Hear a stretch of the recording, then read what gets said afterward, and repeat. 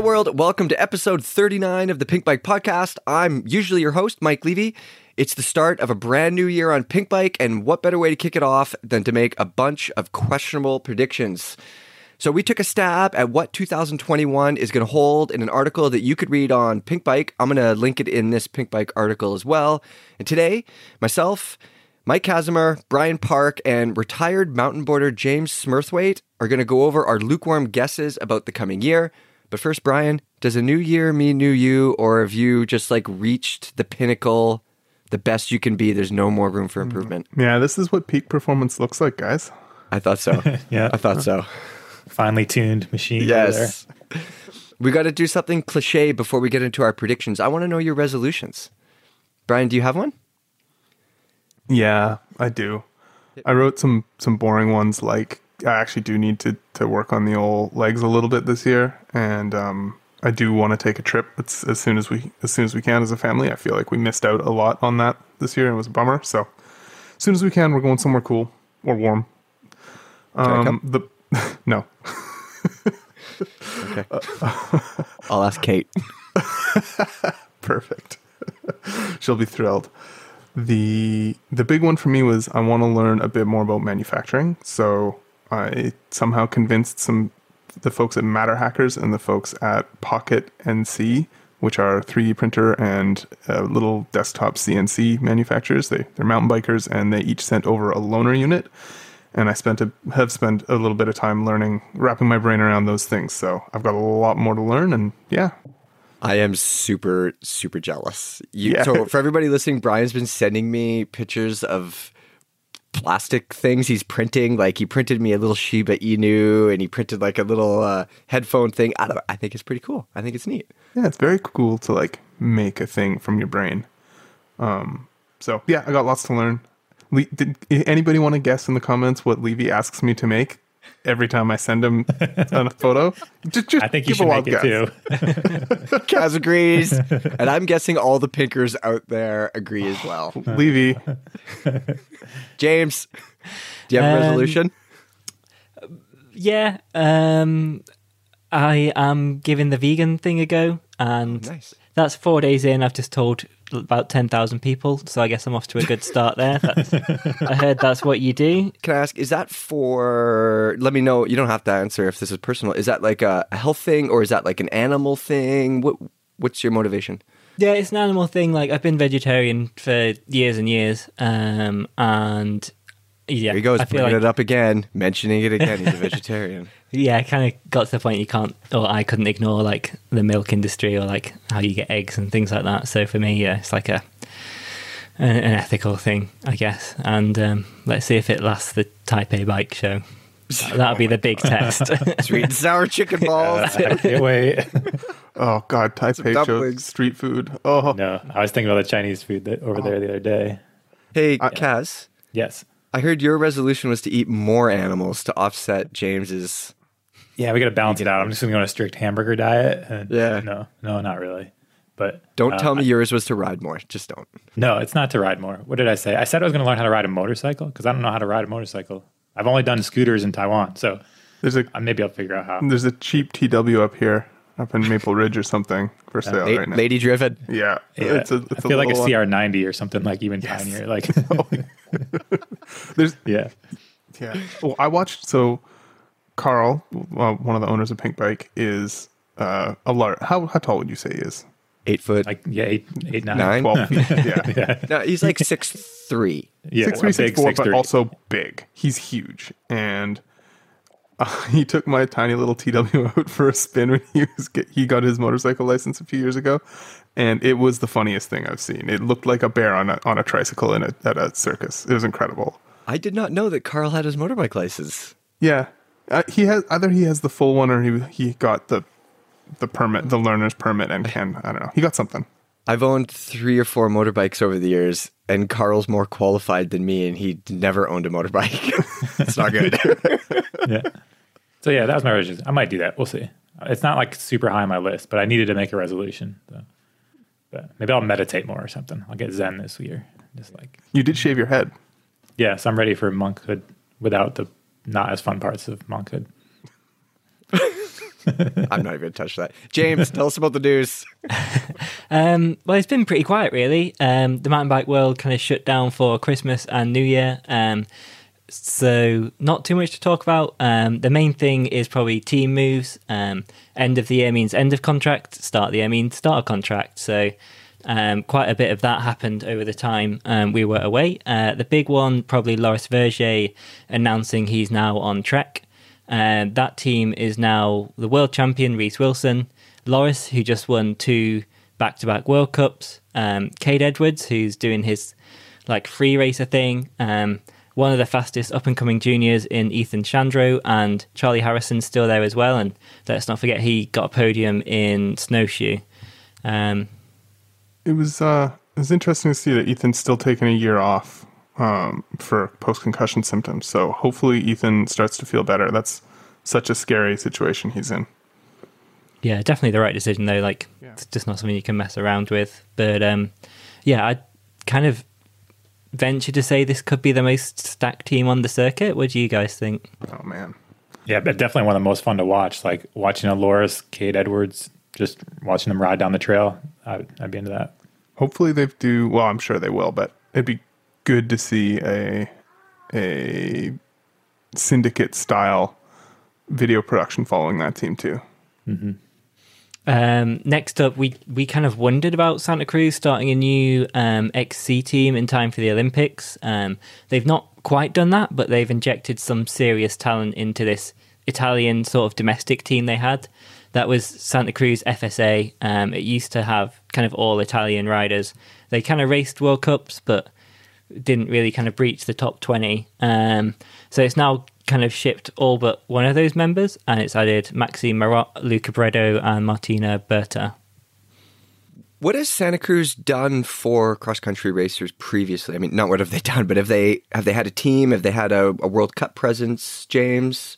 Or is it more of a national, smaller thing? I couldn't tell you going back kind of too far. I think this team was kind of their biggest kind of step in that direction. I mean, they don't really have like a kind of an up-to-date dedicated cross-country bike, you'd say. Do you think that's kind of something we might be able to see now, seeing as we're talking predictions today? Yeah, I think we kind of mentioned it before, right? The Blur was due for an update, so maybe it wouldn't surprise me if they made something just to kind of...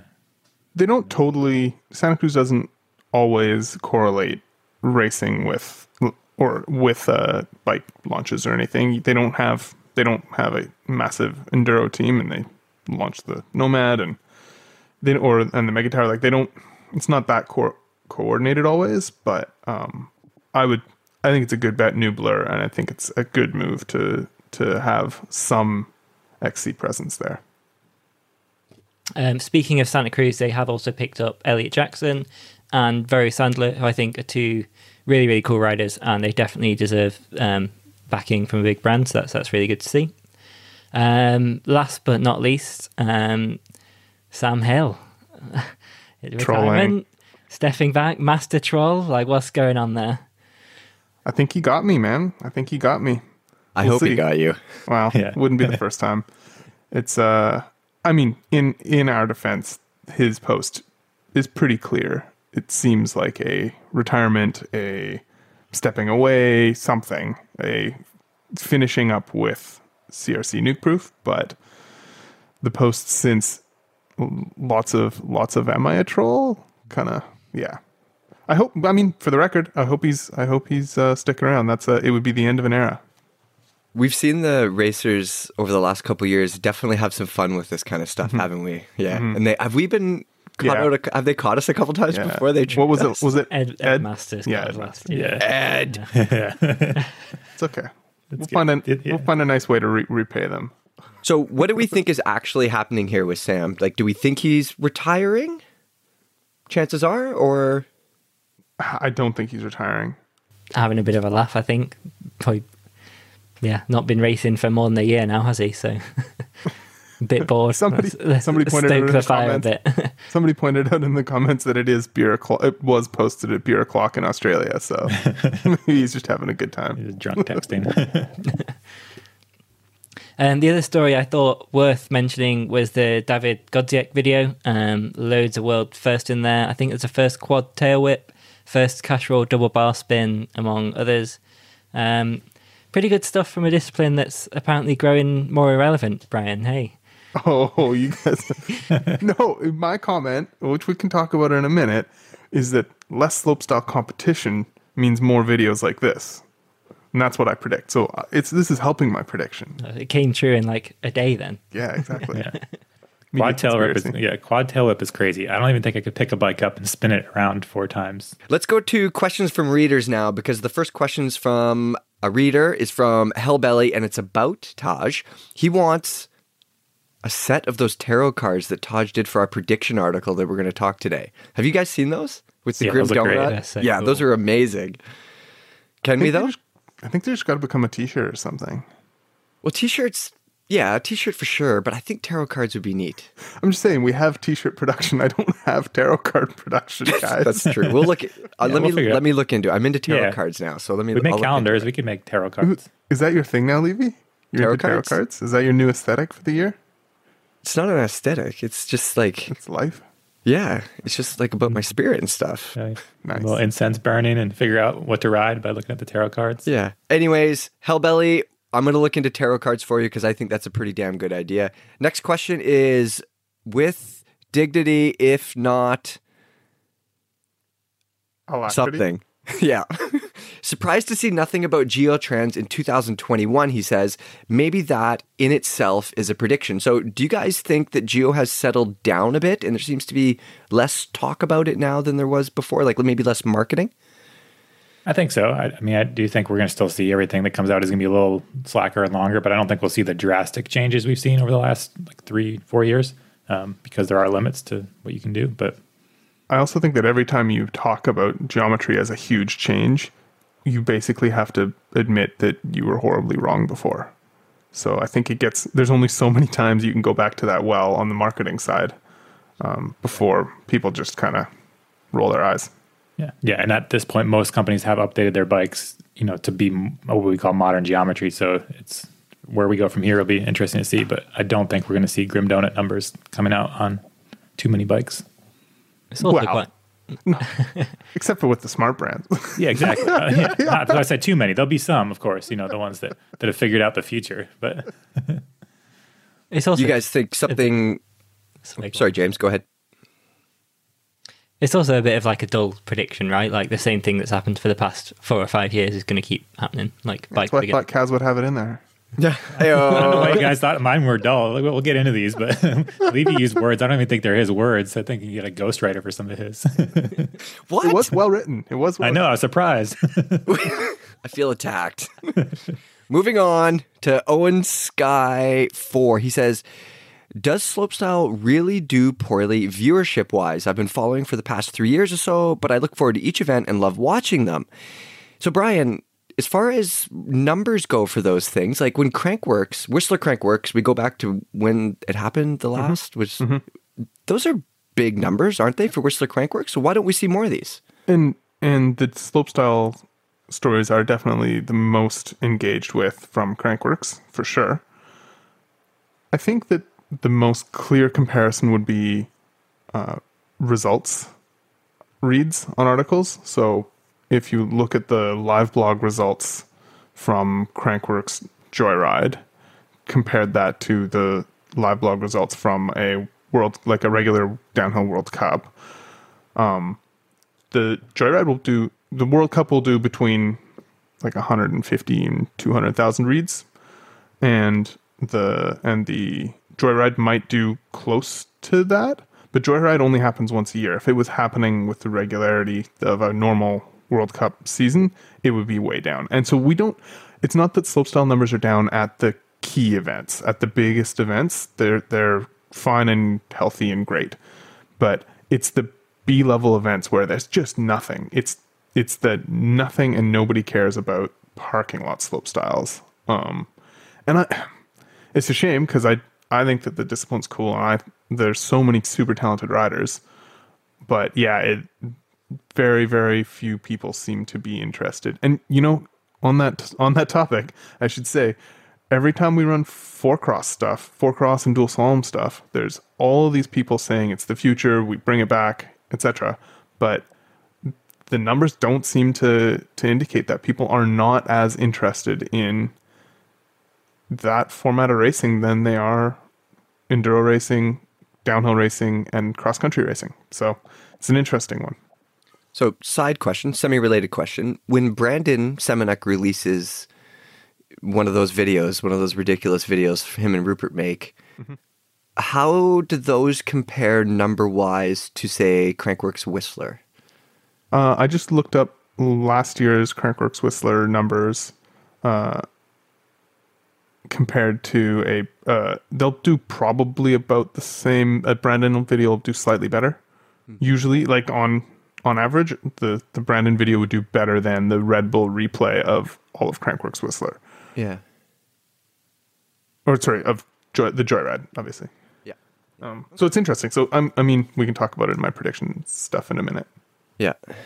Okay. Well, hopefully that answers your question there, Owen Skyle. I think I called him Owen Sky before, but Owen Skyle. Yeah. So it does, to recap, it does very well for the biggest events and very poorly for anything off of that top level. Yeah. Okay. And our last question, this is from the Loris Verge signing with Trek article, and it's from Rain Rob. He says, big change in components in bike. He's moving from his specialized demo to a Trek session and from Fox suspension to RockShox suspension on a session. Rain Rob says, hope he gets it figured out quick as he was on fire on the V10. I'm also sure you have a lot of input on the upcoming session. So that kind of got me thinking, I wonder how long it takes these top racers to really get used to this stuff, Brian. Do you think that they are... Do you think someone like Loris is jumping on his new session and it's just like, okay, I'm good to go after a few runs, or does this take time? I think it depends so much on the rider. There are some riders who really don't want to be making changes with their setup. I think nobody will have made a change at that level without having tried the stuff, done some racing, some timed laps, going like, is this workable? Can I get to where I need to on this thing? We've speculated about new bikes and things. It's kind of a weird one because if he's coming in now, depends on what level, at how far along a bike is at this point. Who knows? Right. He might be coming in just as something is already baked and done. Who knows? And then it's like, okay, you got to get used to this bike, and then in 12 months you got to get used to something else, and you have no input. I'm not sure. Or they lure him in, or not lure him in, but kind of convince him to come over with that. Like, we have this coming, try this bike. And he's like, okay, this works for me. Yeah. We see that happen too. I think the reality is that everybody knows most of the top riders are very fast on a shopping cart. And it's just about, can they be fairly comfortable? And then it's a game of trying to just find the last little bit. And a lot of that's just going to be mental too. I think a good example of that we see is Gwyn as well. He's been on a number of teams over the years, and he moves, and that first season at whatever team he's on, it seems to be like a learning year, maybe, I don't know, getting comfortable. We need to have Gwyn on and like literally ask him about this, because we do bring it up fairly often. And then the second year on whatever team he's on, we see Gwyn just take off. So yeah, I've seen that narrative too. I don't totally buy it. I think he's had some injuries have happened right in those timelines, and to kind of make that storyline appear more. Yeah. I'm not totally sure. I don't totally buy it. Yeah, I wouldn't. Yeah, I don't buy it either. Just because I don't think it should take these guys that long to get used to a bike. Like, they're so crazy fast. I don't think it would take you a whole year to figure out a bike when you have a winter of off-season testing. Like, true, and it's your job. Yeah. I would agree with you. I do agree with you, Kaz. But I guess my counterpoint would be that when you are past the edge, like, these guys are just like hanging on, they're right at the ragged edge of this thing. And, when you're used to 450 mil chainstays over the last 3 years, and now your bike has 430 mil chainstays, and you're going just as fast. And I don't know, I could see a difference for sure, having to get used to stuff. I wonder if there's some riders who there are just certain designs that wouldn't work for them. Like, somebody's a whatever type of rider, they need a super active or a high pivot style bike where, I wonder if there's just some things that just would not work. All right, that's enough questions from readers. The more questions we answer, the bigger chance we have of saying something dumb. Instead, let's move on to our predictions article because that's going to be a whole lot better, right, Brian? Yeah, we're definitely not going to say anything dumb in our predictions. Definitely not. Kaz, I'm going to start with you. You didn't really take a whole lot of chances here. It's not like you stuck your neck out. The first thing you said there's going to be a new Trek session. Yeah, I think there probably will be. For one thing, also with predictions, I don't want to be wrong, so that's why most of mine are probably accurate. Yeah, I just don't make stuff up. What would be the point? It's a prediction. Boring. It will come true. Yeah. Hey, Kaz. Before we get into this, there was a reader that commented about your prediction about a new session. He basically implied that you have some knowledge of this bike, that you've seen it, and so on and so forth. Can you tell him or her why you think a new session is coming and explain why it's not secret knowledge? Yeah, I mean, basically, it's kind of the way that product cycles work. Most companies update their models every 3 years, sometimes a little quicker, maybe every 2 years, but 2 to 3 years is reasonable to imagine you'd see at least some sort of update. And the last time that session was updated was 3 years ago. So, and when you look at the geometry compared to what the other bikes that have been released more recently look like, it just seems like it's probably time for an update. They're signing all these new riders. That's kind of, it doesn't take expert detective work to imagine something new is probably coming from them. So why do you think it's a high pivot, though? I just tossed that out there just because we're seeing so much hype around high pivot bikes, and Commensal's done well on that. You just tossed it out there. Yeah, he just tossed it out there to try and avoid the fence sitting accusations that we're throwing at him. Yeah, I made a prediction. They're predictions, but I mean, it wouldn't surprise me again just to see that. We've seen so many companies experiment. Back it up. Why do you think it's going to be high pivot? Because Commensal's doing it and winning a lot. There we go. Yeah, that's good. Yeah. I wonder how the ABP thing would play with a high pivot. So I have something to say here. I've been to Trek HQ, and they have a room full of bikes that have never seen the light of day, including a whole bunch of ABP-equipped downhill bikes. And I want to say that I've seen ABP equipped or? Yeah, active braking pivot. But isn't their current bike an ABP? Yeah, that's bike? ABP too. Okay. Yeah, no, the ABP's been around for, it sounded like you were about to say some groundbreaking thing. It's like, they make a downhill bike that has the same suspension system that they're currently using on their downhill bike. No, they have some ABP bikes in there, and I want to say that one of them was a high pivot prototype that never saw the light of day. And that was 10 years ago or something like that, or, maybe not quite, but so they've been working on it. Yeah, well, they did have that Trek diesel, right? Well, that was a pretty high pivot. It was like 2003, so they're not strangers to it. And we had Travis Brown on last year on the podcast, and it's clear that they like to experiment and try weird things. So I'm sure they have played with high pivots and different things. Right.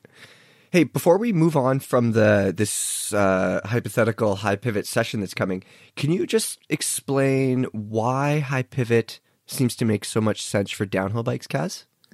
Yeah, I think a lot of it has to do with that rearward axle path. So these guys are going 10,000 miles an hour down the hill, hitting rocks and everything as hard as you possibly can. And that rearward axle path does let the wheel get out of the way quicker. Whether that's faster or not, that's probably open to debate. I don't think a high pivot bike's magically going to put you on the top step of the podium, but it can allow you to just keep online and just track through the super rough tracks easier, make it more easy, I guess, to go faster. So that seems why it'd be a good thing worth looking into. Mm-hmm. And Geo, you expect, should we just say longer, slacker, lower? Yeah, I'd imagine. Maybe not much lower, but at least. I was thinking it'd be 24, 26 combo for mullet, and maybe a 67, 68 degree head tube angle. Oh, nice. Yeah. Front derailleur compatible, hopefully. For sure. Yeah. But yeah, when you look at I think their size large, or no, maybe they're XL now. It's a 460 reach on their downhill bike. So, on downhill bikes, though, Kaz, that number is a little bit different than on a trail bike that you're going to ride, right? Yeah, a little bit, but it doesn't really need to be, I don't think. I think they can be pretty similar to your trail bike reach and you'd be comfortable. Yeah. It has been the case in the past just because people are so afraid of super, super long wheelbases, but I think that fear is going away. Yeah, now that we have trail bikes with the same head angle as a downhill bike, I think you could look at the wheelbase number overall and just and find your comfortable spot that way. But, trail bikes, sure. Quotes. Oh, don't get Levy started, Kaz. So, Kaz, do you think we're going to see more launches than normal this coming year just because last year was kind of a weird one? I think in the next couple months, we'll see more launches than normal. I'm not sure what will happen later in the summer, but I do know there's a bunch of stuff kind of stacked up for the next, say, like the January, February time period where we wouldn't normally see too many things come out. You're definitely going to see things hit the market that just got delayed for all the obvious reasons over the summer. Right. Okay, Kaz, I'm going to go on to your next one. So you saw a prototype Saint derailleur at a World Cup race last year, and then you made the bold prediction that there's a new Saint group coming. Should I just start calling you Nostradamus, or? Yeah, you should. I just got my crystal ball. It's just totally calibrated. It knows everything. Right. But again, this is another one. Yeah, obviously it doesn't take a genius to imagine that this would be happening, but we did, not everybody reads every article on Pink Bike, so people might not have seen that prototype floating around. And again, how many years has it been since Saint was last updated? It's been a really long time.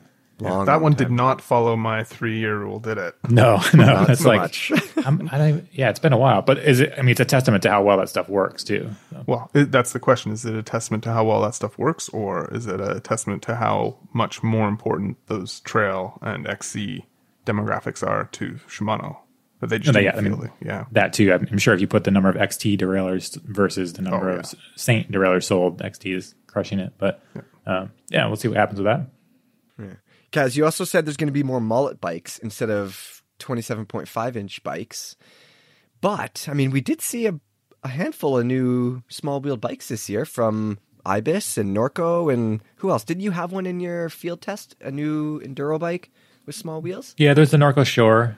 We saw that, a 5010 came out. But some of these, I feel like, Nomad also, but I just don't think that that's going to be the path to go for too much longer in the future. For one thing, if you can have the same fork on your 29-inch, you only have to order a bunch of 29-inch forks instead of having 27.5-inch forks in stock. And I think you can fit all riders on a mixed wheel size bike. Like you can, instead of, before it used to be that, 29ers tended to be for the taller riders, and then 27.5 is for the kind of shorter riders that might not be able to fit the 29-inch wheel bike. But the mixed wheel bike, anyone can fit on that.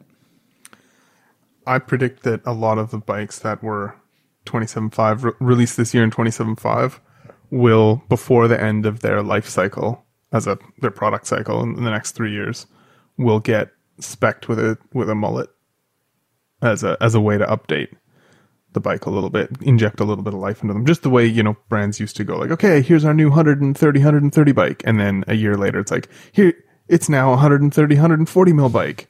Never mind that our head tube angle was a little bit too steep when we first launched it. It's a little slacker now. Fixed it. Yeah, with the mullet, a lot of times, you can toss a different link on there and then it works. Yeah. And we've seen, companies testing the waters. I think that Specialized has that status that's a mullet. You can get a mullet link for the Stump Jumper Evo. For the Evo, yeah. And a lot of actually e-bikes are coming out that they've been mullets for a while, just for different reasons. But, like the new Bullet is a 29-inch front, 27.5 rear. So, I think we'll see things. So, Kaz, that wraps it up for you. Kaz's predictions: a new high pivot Trek Session downhill bike, a new Saint drivetrain, and more mullet bikes for 2021. Brian, let's move on to you. Your predictions, they're definitely bigger picture than Casimir's. You're talking about stronger bike sales and new innovations, and you're obviously the positive one of the group here. Why do you see sales? Can't believe you're roasting Kaz for obvious choices, predictions when I'm like, oh, the bike industry is going to do well in 21. It's like, weird. Well, who knows what's going to happen? I mean, I don't know. Definitely the pent up demand is pretty clear. The question is, can that demand be satisfied in a way that doesn't make people go, fuck it, I'll do something else. I can't get a bike, I'll do something else. There's no way sales aren't going to stay strong through this year, as it's just everybody's at capacity, trying to do as much as they put as much product out the door as they can. When there are 300-400 day lead times on things, people are buying the things currently in the pipeline. So that's not a shocker. I think it'll do well this year as it satisfied demand. I think the long-term picture from coronavirus will be that individualist sports in general it'll come out as the thing that everybody could do. And if we have another, things clamp down a little bit again next fall, or there are more issues next fall, people will keep riding bikes and keep wanting bikes. I think that demand will stay there instead of their indoor racquetball clubs or whatever. Sorry, racquetball people. What's the other one that the old folks play? Pickleball. Pickleball. Yeah. That's the one. Yeah. Jill Kittner's way into it. If anybody wants to play, she's always up for a game. What is it? It's like easier tennis, kind of. It's kind of the wrong way to describe it, but like a bigger racket and a softer ball. Yeah, you play in the tennis courts. It's pretty fun. It's fun. Yeah. Once we can hang out again, Levy, we'll play pickleball. I will destroy you at pickleball. You might. I'm not that good at like ball sports, but Brian, you also talk about innovation, and you say that you expect some innovation to kind of come out of the woodwork at the end of the year. I'm not so convinced with factories closing. What do you mean factories closing? I mean, factories were closing down a lot last year. Do you mean for demand or for COVID? For COVID. Yeah. And if stuff isn't getting built... So the reason I think that we'll see some innovation announced anyways towards the end of this year, to the end of 21, is that right now, so since a year ago, pretty much everybody shifted all of their efforts to satisfying demand. So it's been production. What can we get out the door and how fast can we get it out the door? How do we deal with these increased shipping charges? Because everything's being shipped now. There's a huge pressure on the shipping industry, etc. But it's not like brands haven't been working on new stuff. So we saw quite a few things get delayed this year from the fall 2020 to spring 21. We expect a whole bunch of new things to get launched this spring, but none of it that I know of is super wild. So I think that there will be some things that people were probably going to announce at Eurobike this year that everything got held off on, production, etc., that by Eurobike time next year, they'll be ready to talk about.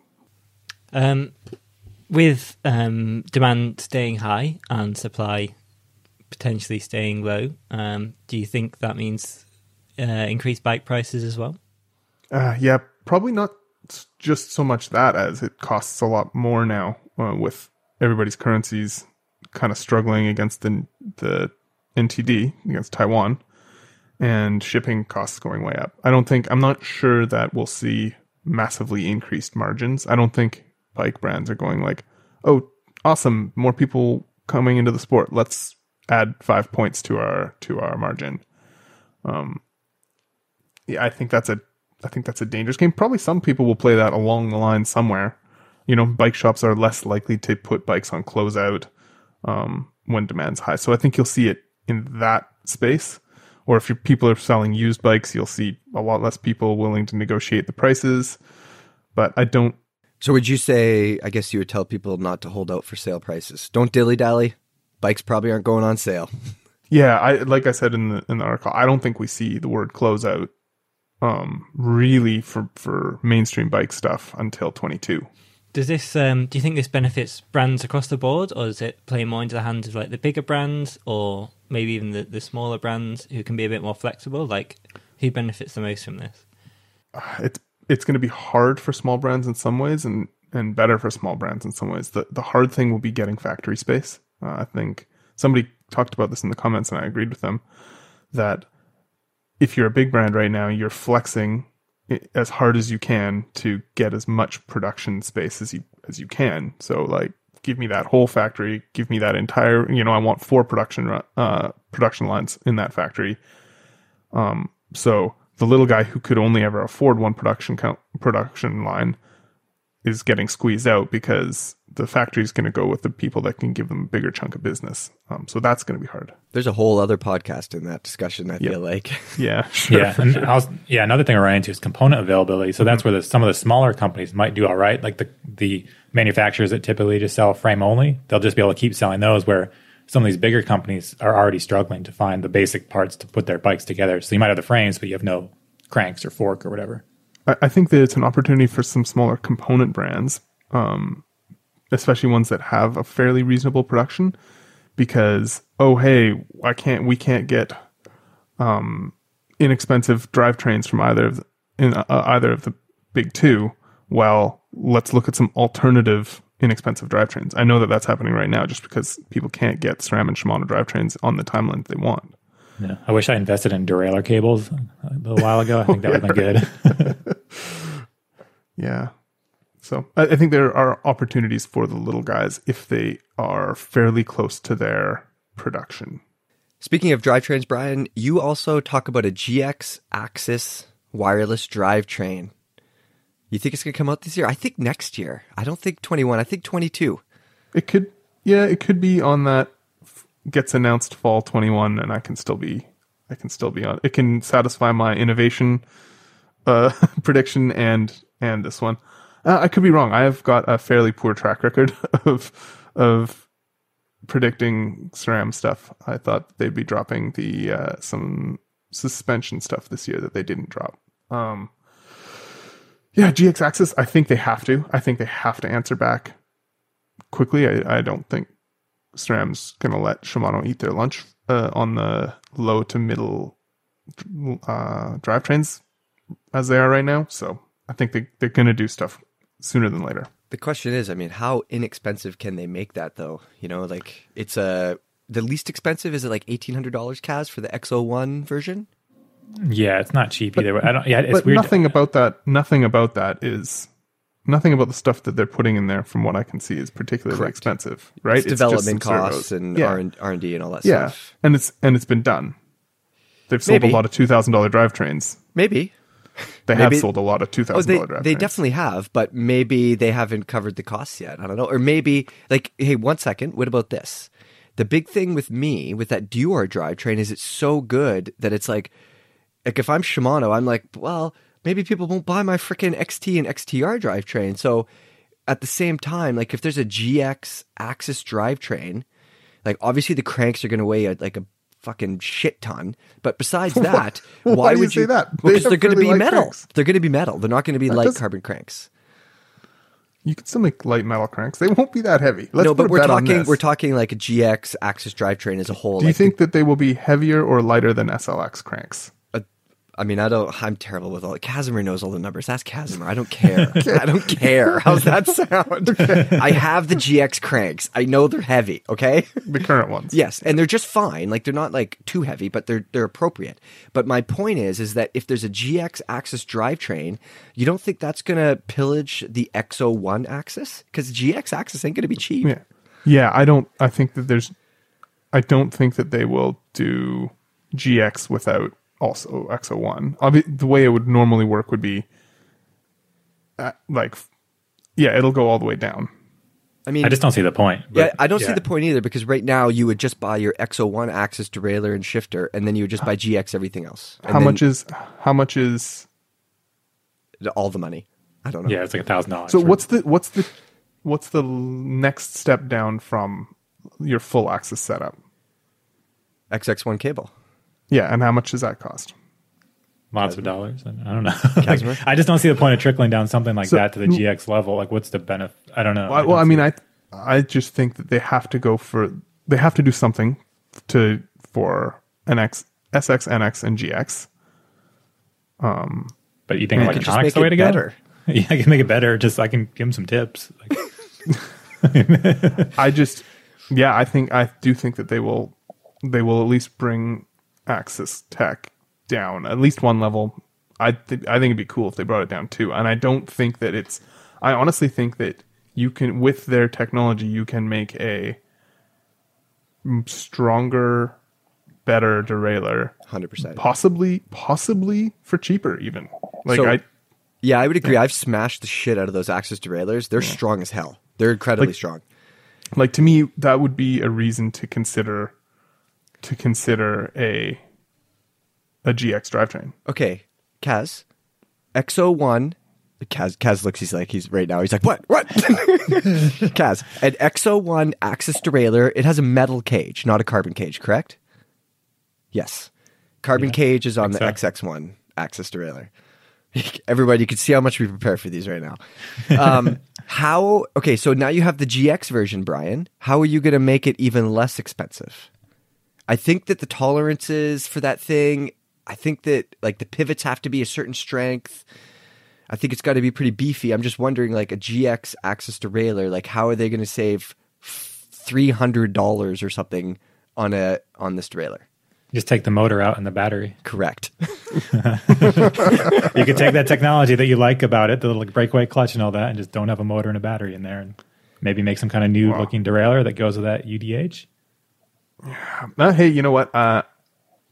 I have been wrong on SRAM before. This is not unprecedented. I feel like we convinced him, Kaz. Yeah. I think so. No. I still think we see axis get dropped down.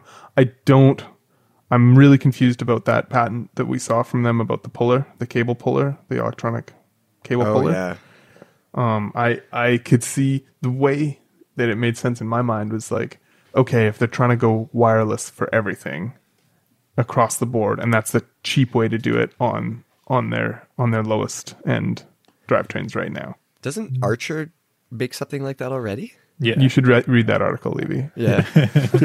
Yeah. I mean, that could just be for like a commuter bike or something too. They Yeah, just it wanted could to cover the commuter e-bike market. It also could just be for closing down, Yeah.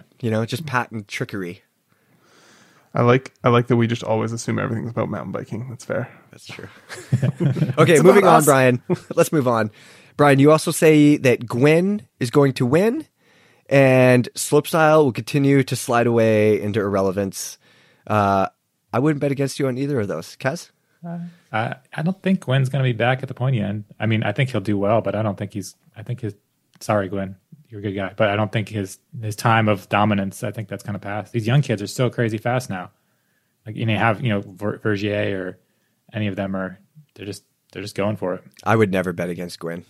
I don't disagree with that. I think that for sure the people have leveled up, but I also think that the things that were holding him back the past few years are mostly sorted, and I think he'll have a good season for sure. I imagine he'll be hungry for it. It's been I mean, he got one podium this year, didn't he? But compared to his like legacy, I guess, like he must be hungry to prove that he's still one of the best around. I say, yeah, it'd be cool to see a Gwyn versus Minnaar battle, and it's just them, and then the young kids can't keep up. That'd be sweet. Like, I'm into that. What if they just traded wins all season long? Aaron Gwyn and Greg Minnaar. It'd be so good. Man. Sam Hill retires from Enduro, comes back, wins a World Cup DH That'd be so Greg good. Minnaar. That'd be even better. If that's what Sam was doing, I'd love to see it. All right, let's move on to Matt Ragg's prediction. So Matt has been a race photographer for Pink Bike since forever, basically. He's in Europe. He's covered EWS races, World Cup racing, everything. And he came up with a couple predictions for us. One of them was how the pandemic will be changing sponsorship deals. And racers, well, they're going to be they'll need to be more than just straight up racers these days, as it seems like there might be a bit less racing. Brian, what do you think of that?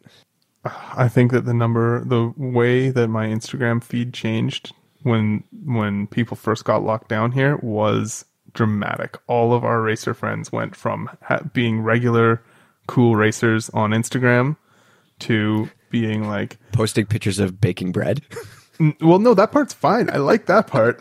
It was the like, check out my new such and such sunglasses and shoes. They had to learn how to become influencers overnight. Some of them did better than others. Yeah, some of it was really, really painful. But I think it's a good reminder. Everything is about selling product, right? And they had to find other ways to do it this year. And I think that isn't. I think you can't put that cat back in the bag. Is that the right idiom? The cat in the bag? Okay. Yeah. The It's hard to get has been cats let in out of bags, everybody. Trust You me. can't. They hate it. James, you follow racing pretty closely. What do you think about this prediction? Yeah, I think it's something that's been going on a number of years. Like, any value you can bring is obviously great. Like, Win Masters is the one I always go to, like starting Wheelie Wednesdays. He's always done his Win TV back from when he was like a privateer, like more than 10 years ago. And that's, I think, probably fair to say, kept him in a job. Like, he's probably one of the most followed riders on Instagram, and he's a great personality. And that's all part of his package that he sells, right? If you're selling yourself on just being fast, then you're leaving yourself pretty vulnerable, be that like a serious injury takes you out, God forbid, or something like this happens. Or you where- just get slow. That's why I try to be exactly. more well-rounded than just pure speed, everybody. Yeah, you're a good influencer. I mean, yeah, it does make sense. You look at, riders like Win Masters that have maintained their relevance longer than they probably would have if they were just focused on racing. There's more to this thing than just winning. I got a question that for Mike Levy, Oh, God. not for the other two. Who won the World Cup downhill overall this year? Oh, freaking,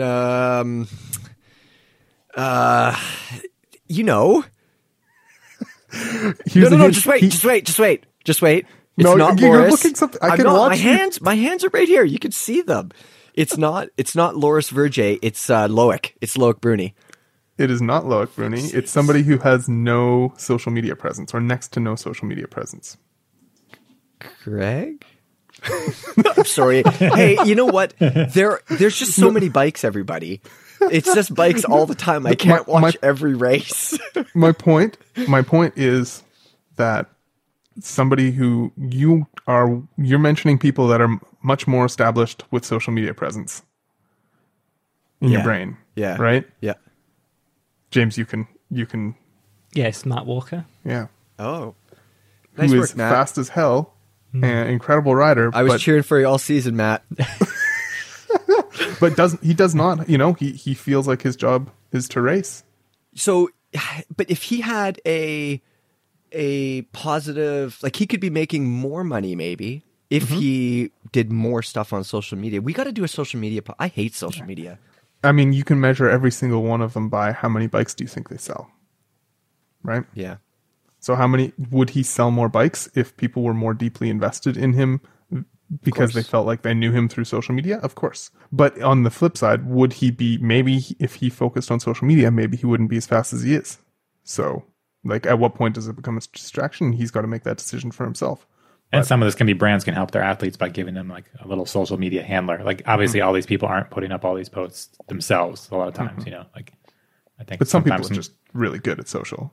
Yeah, totally. But if someone's helping them out, that can be what it takes, behind the scenes. But, yeah, I'm glad I don't have to. Yeah, that stuff would be annoying to deal with as a racer. But I think Matt's prediction is spot on here. Yeah. There's no way that sponsorship doesn't change dramatically from this. So Matt's other spot on prediction, he predicted more e-bikes. So We got to give him a Kaz award for that. Yeah, one. he's he getting the gets Nostradamus Kaz. award. Yeah, he's taking me about fence sitting and A stuff. Kazi. Yeah. Kazzy, that's pretty good. So I made some predictions as well. I think you guys are gonna. Yeah, your first one's sweet too. Wheels will still be round. Like that's That was a joke. That's a joke, Kaz. You can't Kaz, it's really a roast him joke. for a joke. It's these things where you say a really obvious thing to be funny. weird. It still looks like a really obvious thing. Yeah. Well, my point though is that because there's going to be fewer bikes in bike shops, I think fewer people will be buying new bikes probably. I think more people will need to be happier than their bikes than they've ever been, and I think bikes are so good now. As of like a couple years ago, they've got pretty good, and I think we'll see more people being happy with that. And I think we'll see the buy and sell on fire as well. People buying bikes that are like a year or two old but have proper geometry. Yeah. That's for sure. I mean, you can see the availability in bike shops struggling, and the stats on Pink Bike's buy and sell just go. They're like so directly correlated. Yeah. It's crazy. It was the craziest summer. You talked, Mike, about brands making more like cautious decisions in that. Do you mean in terms of like the design of bike they produce, or something else there? No, not really. I just think we'll see just fewer new bikes. Like, so and so might have been like, this might have been the year that they would have done a new carbon something or other, and instead it's going to be 2022 or 2023 maybe. But on the other hand, I mean, that's in contrast to that demand that you're talking about, Brian. So if the demand is there, why wouldn't? But then we get into that factory stuff that you mentioned, and it's confusing. I think one of the real challenges for brands that they're thinking of right now is, okay, we're selling everything we can make. That's great. Oh, look, we're so in the black. That's great. but so is literally all of our competition. So how do we, at the other end of this, because it won't continue forever, how do we set ourselves up for being better off at the other end? If I've grown 5 times or I've grown by 50% in the last year, cool. But if all of my competitors have grown 80%, then I'm in a worse off position. It's not a competition, Brian. But it is. Yeah, it is. It really is. Yeah. And it's got to be tricky for companies that all of a sudden they sold out of their bikes. They think they made something amazing, but it really just ends up that they sold those bikes because there was nothing else available. Yeah. Like that's happening with a few brands out there. Yes. So it's, But Levy, your other prediction, you said something about onshore manufacturing will slowly grow. Mm-hmm. That's something, I mean, I'll let you expand on that, but it makes sense. I mean, I don't think it's going to be like, oh, we can't get any bikes from Asia. Everybody make their bikes in America. It just doesn't work like that. Oh, it's like Brian got a desktop CNC manufacturing. He's going to start me a bike. Yeah, I think we'll just see a bit more of that. We saw it previously with Gorilla Gravity, and I think we're going to see it with 1 or 2 other well-known brands in 2021. I think part of that is we're in the sort of climate now where people might appreciate a homegrown product even more than they might have a couple years ago. And we've always talked about that. We talk about made in USA like it is better, even though that doesn't mean it's better. But now currently with world events and stuff, I think some people might search out some homegrown stuff more. I think I'm going to make some people mad now, but yeah. I think that the chances of manufacturing disruption in Taiwan and China are going to be much lower than the chances of manufacturing disruption in the USA in 21. So I think that growing onshore manufacturing will be I think that that's going to happen as a trend in the long run. I'm really excited about, you guys have heard me talk a million times about the, just in time stuff, or being able to manufacture through IP, through intellectual property, rather than through shipping a bunch of tubes all over the world a bunch. So I think that's a long-term trend, but I don't see 21 being a massive boon to small onshore manufacturing. Mm-hmm. Realistically, it was impressive how quickly Taiwan was able to get their factories back up and running. Like they were going before anything really happened in the rest of the world. So, but yeah, I do think this probably will make some companies think about their sources and supply chains and stuff. I think one thing that we could take from this is that factory or companies will put a lot more effort into owning their manufacturing, whether it's in Taiwan or otherwise. A couple of bike brands obviously own their own facilities in Taiwan and in China. Who? I think Santa Cruz. Santa Cruz bought their facility. Sure. And obviously Giant and I think Specialized owns parts of some of theirs, although they're all over the place. They're just too big to own everything under one roof. But I think everybody's gonna go a little bit more like, okay, well maybe we need to buy that factory rather than just always get our bikes made there, pay for those production lines. Yeah. Moving on, I guess, and Levy, to go the counterpoint of Brian's thing about derailleurs, you think Shimano's got something else in the works? Some wireless electronic stuff? I certainly hope it's wireless. So Di2, how old is Di2 now? When did it come out, Kaz? Long time ago.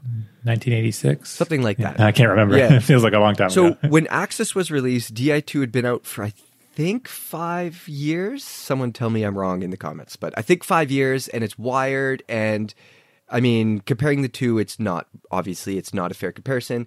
Shimano is very likely working on a new Di2, and you and I have both installed those cables, and we've both had nervous breakdowns and gotten very upset about it. Imagine installing from scratch a Di2 system with a live valve system.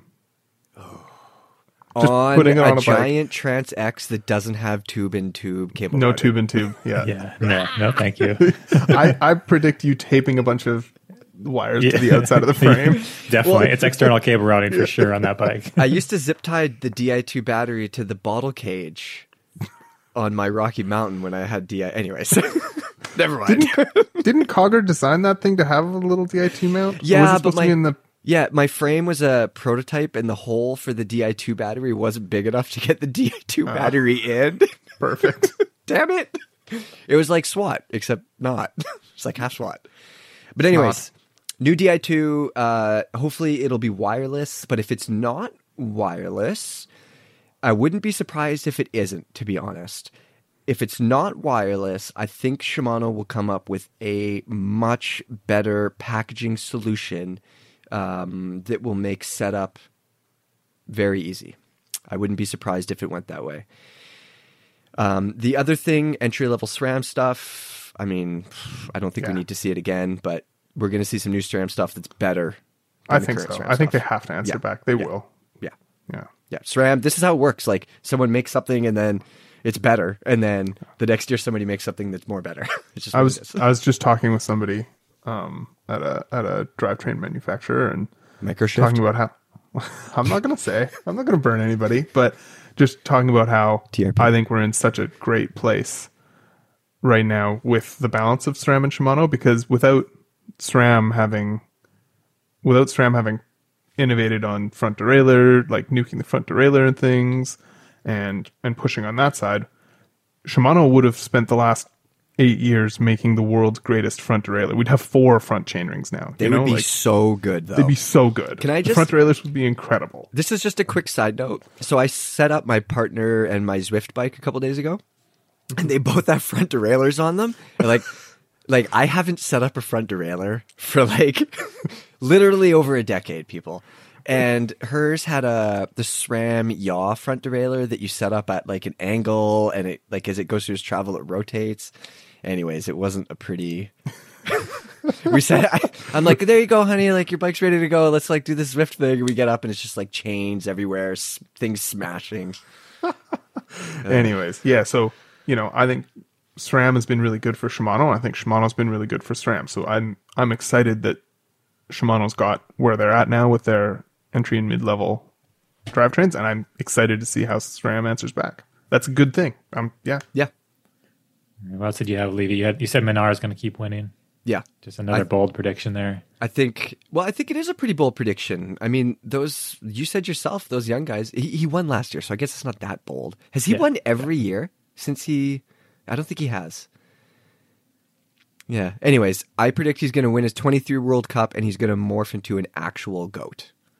He's just going to be the just goat with horns. And We need to get him on the podcast. We're going to have some guests on the podcast this year, everybody. So whoever you want to see, put them down in the comments below. Hopefully we'll get Greg and some other racers on there as well. Guys, do you guys know what I'm not looking forward to? The podcast that we do a year from now, where we talk about all these predictions that none of them panned out. So do you think podcasts still exist in that post-apocalyptic wasteland? People tuning in on their AM radios or their CB radios. Yeah. I bought some of those. Like, what did I buy? I got something off the internet. You're like not supposed to. I bought a ham radio. You bought a ham radio? Oh, dope. Yeah. But I can't figure out how to get licensed because of the corona. Do you need a license? Yeah, you do. Yeah. Kind of. Kind of. To drive a radio, you need a license? Not to drive it. I need to operate it. Yeah. Because you're operating on a frequency that's like governed by, there's rules. We definitely didn't test them and see how far they work. Yeah. Kaz, we can talk. I have a license. You guys are Can we share? dorks. Yes. You guys are dorks. They're cheap. They're like $25 on Amazon. Yeah. But anyways. Yeah. We're going to wrap this up with comment gold. And this one was on my best of article. I think I had the Grim Donut on there and a bunch of other products that stood out to me personally over the year. One of those products was the Hans Dampf, the tire. And Ultron 5000, he comments, when measuring the tire pressure on his Hans Dampf, Levy, distracted by an F1 podcast, slipped on a misplaced sunglasses arm and fell through the front fork of his SCW, the structure, buckling his weak revolve front wheel, with his entire upper body becoming trapped in the front suspension linkage. He realized quickly that he was in danger of a third-degree nipple chafing, so he reached for the saddlebag on his gravel bike. He grabbed his faithful chamois cream and slathered it all over his torso. He was able to wriggle free, but as he writhed, he kicked the Grim Donut off its work stand. It fell on its head, which was protected only by the Smith helmet. So those were all products from my best of article. He didn't say what happened to me when the Grim Donut fell on me. You just scroll down the page. Oh, he did. There's more. The last thing he saw as he blacked out was his Mini, slowly rusting in the corner of his garage, as all Minis must. He's actually 100% right. It is rusting in the garage right now. The car seemed to laugh at him for his childish belief in permanence? Permanence. All will decay. All will perish, it seemed to say. That guy knows you so well. That's like... Yeah, I could picture that happening. The Mini is rusting in the corner right now, and I think about it about every 20 minutes and feel terrible about it. This guy, yeah, this is some excellent writing. He knows me Ultron well. 5000, get at me. He sounds like somebody that I hang out with. Yeah, he's been hanging out in your garage. Yeah. We got a couple more on the predictions article. Oh, this one's from Mike Casimir. Oops, I forgot to add an important one. I predict I crush you during our Mike vs. Mike Enduro race this summer. Yeah, it's my prediction. Yep. Giving Kaz his own gold. I wanted to talk about this a little bit, just for a minute, actually, because I think we should do a mountain bike race, not an enduro race. Oh, Enduro somebody's racing backing out What, already. are you scared now? Yeah, you No, said I'm that you not. could enduro race. I'll do in the enduro race as well. But Yeah. I think a stipulation for that we should do a mountain bike race. A mountain bike race, they time you up the hills and down the hills, not just up It's the called hills. cross country. No, that's a mountain bike race. Yeah, the format's called cross country racing. It's been Okay, existing you call for a it long whatever time. you want. But Yeah. I want to do that as well as enduro with you because I I'll feel race like an XC race with you too. Yeah, I've done it before, but I'd rather race enduro. It's more fun to me these No, days. guys. This sounds like way too much work. We can just race each other all summer and not Can do we have much the other summer work. off, Brian? Yeah, Casimir and I have right. some things to do. Yeah, we're gonna be busy. You can do an XC race, an enduro race, but only if you also do a slopestyle event. Okay. I can out dead sailor Levy any day. That's true. I got one handers on lock. Yeah, that's true. Kaz has got me on the jumps right now, but I got a sick jump park here. I'll work on it. Yeah. work Oh, on we it. should make it On a your gravel speed and bike? style. Yeah. Speed and stuff. Gravel bike speed and style. No. Let's stick with the enduro plan. It's gonna be more Yes. fun. All right. We're going to wrap episode 39 up with one last comment gold. This one is from probably D-Doc is how I'm going to pronounce that. He says, I predict another year of dudes bitching about e-bikes while they ride the chairlift. And D-Doc, you're probably right. All right, everybody, that's it for episode number 39.